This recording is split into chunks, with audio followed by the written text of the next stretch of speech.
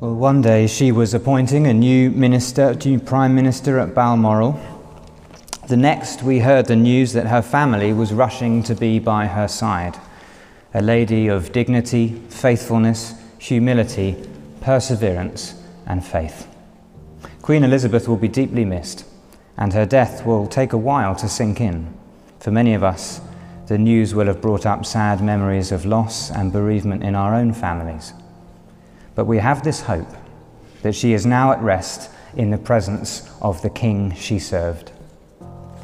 Queen Elizabeth's full royal title was Elizabeth II, by the grace of God of the United Kingdom of Great Britain and Northern Ireland, and of her other realms and territories, Queen, Head of the Commonwealth, Defender of the Faith.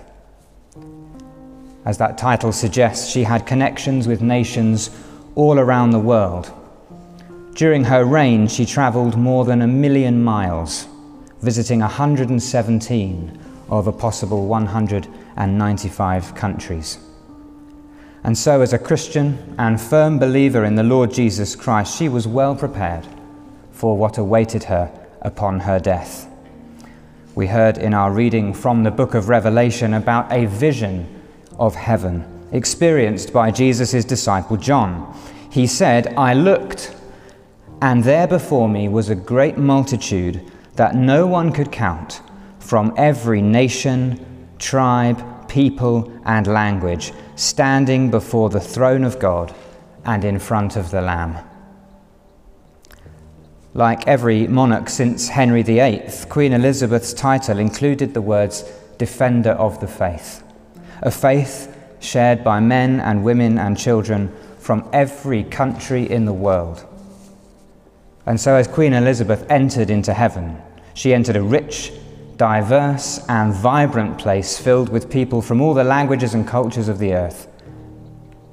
And all those people are gathered together to experience the overwhelming and ecstatic joy of worshipping at the throne of God. Now, feelings of overwhelming awe are hard to come by these days, but you may have tasted that feeling. Perhaps you've been out somewhere pitch black at night and taken the time to let your eyes adjust so that you can see the stars. Or maybe you've stood at the feet of mountains, or on the edge of the world as you've looked out over a dark and endless ocean. And what fills you with awe is the vast scale of the world in comparison to you. So often our horizon is just the living room wall, or a hill, or the clouds. But when the great heights and depths of creation open up before you, you stand in awe, overwhelmed, full of fear and joy.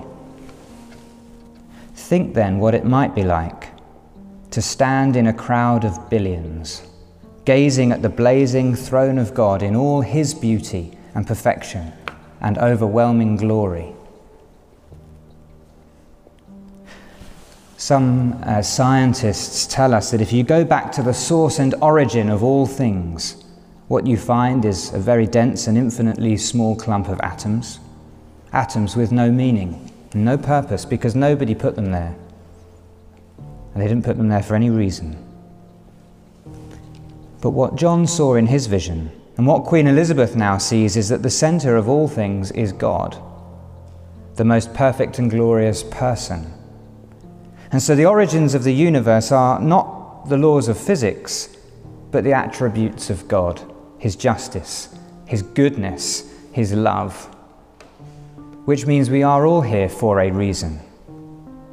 And that reason is because God wants to pour His love into our hearts and fill us with the deep, deep joy of knowing Him. I used to live in London. And the back of that very British thing, the queue to see the Queen lying in state, the back of it is in my old parish of Bermondsey. And that queue is about 7 miles long, and it's been going for 5 days, 24 hours a day. Hundreds of thousands of people want to see the Queen. The first person in the queue arrived 48 hours in advance. But while people are queuing to see her body, God has brought her to meet Him. And while people pay their respects quietly in London, in heaven, John saw the crowd, all wearing white, and he heard the angels singing, "Amen, praise and glory and wisdom and thanks and honor and power and strength be to our God forever and ever. Amen."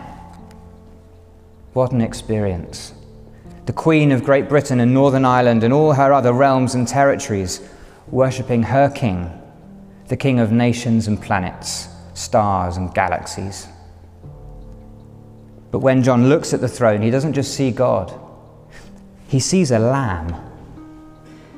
And someone in the vision asks him, "Who are these people dressed in white?" And then tells John, "These are they who have come out of the great tribulation.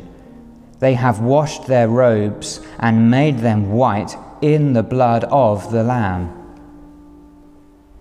The Lamb representing someone who shed his blood, blood which can wash clothes white. This is highly symbolic language, but it's a way of visualizing what King Jesus has achieved. Jesus is the eternal Son of God who entered into our world as a tiny human being laid in a manger, but one destined to become king over the whole human race. And yet the path to the throne was a path that led through death. On that first Good Friday, Jesus was scourged and crucified by Roman soldiers. He shed his blood, and he did it on purpose. No one could ever take his life from him. He laid it down as a sacrifice, just like the sacrificial lambs of the Old Testament. Jesus became a sacrificial lamb, shedding his blood to pay for our sins. There was a man arrested in Westminster Hall the other day for approaching the catafalque where the Queen's body lay. Because of course only her soldiers and family can stand on that platform. But not even the Queen herself was qualified, in and of herself, to approach the place where God is. None of us deserves to stand in the presence of what the angels call our holy, holy, holy God. Because God fills the place where he is with purity and perfection, light and life, but in our natural state we are unclean and defective, dark and destined for death. To stand in the presence of God, we need to be made clean. We need all our sins, all our guilt, all our evil thoughts to be dealt with and taken away. We need to be made new.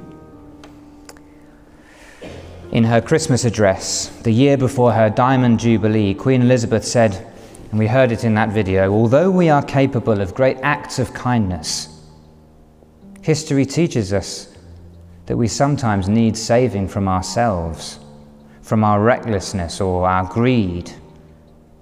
God sent into the world a unique person, neither a philosopher nor a general, important though they are, but a saviour with the power to forgive." Who are the people gathered round the throne of God? They are people who have washed their robes and made them white. What did they wash them with? The blood of the Lamb, the forgiveness of Jesus. Either I can die for my own sins, in which case I will never be among that happy crowd worshipping at God's throne, or I can come to Jesus and have my sins washed away by his blood. Jesus can make our hearts clean and acceptable in God's sight. And this is what God wants. He doesn't want us to die in our sins and be lost. He wants to gather us washed and forgiven into the lasting joy of his presence. In this life, we face many troubles. You may have come here today with a heavy heart, or an anxious mind, or overwhelmed with fear. You may have come during a period of relative calm, but without God, the calm cannot last forever. But in his presence is true and lasting peace. Not just the absence of trouble, but the rich and solid joy and satisfaction that comes from basking in the light of his love. Because she trusted in Jesus as her own Saviour and relied on him for the forgiveness of her sins, now our Queen is enjoying the peace described at the end of our reading. It said, "Those who are dressed in white are before the throne of God and serve him day and night in his temple. And he who sits on the throne will spread his tent over them. Never again will they hunger, never again will they thirst. The sun will not beat upon them, nor any scorching heat. For the Lamb at the center of the throne will be their shepherd. He will lead them to springs of living water, and God will wipe away every tear from their eyes." My prayer for us all this evening is that we go home not only filled with love and admiration and respect for our late Queen, but with love and admiration for the King she serves, Jesus Christ. He shed his blood so that each one of us could come to him for the forgiveness of our sins and for the indestructible hope of being gathered into his presence to be with him forever.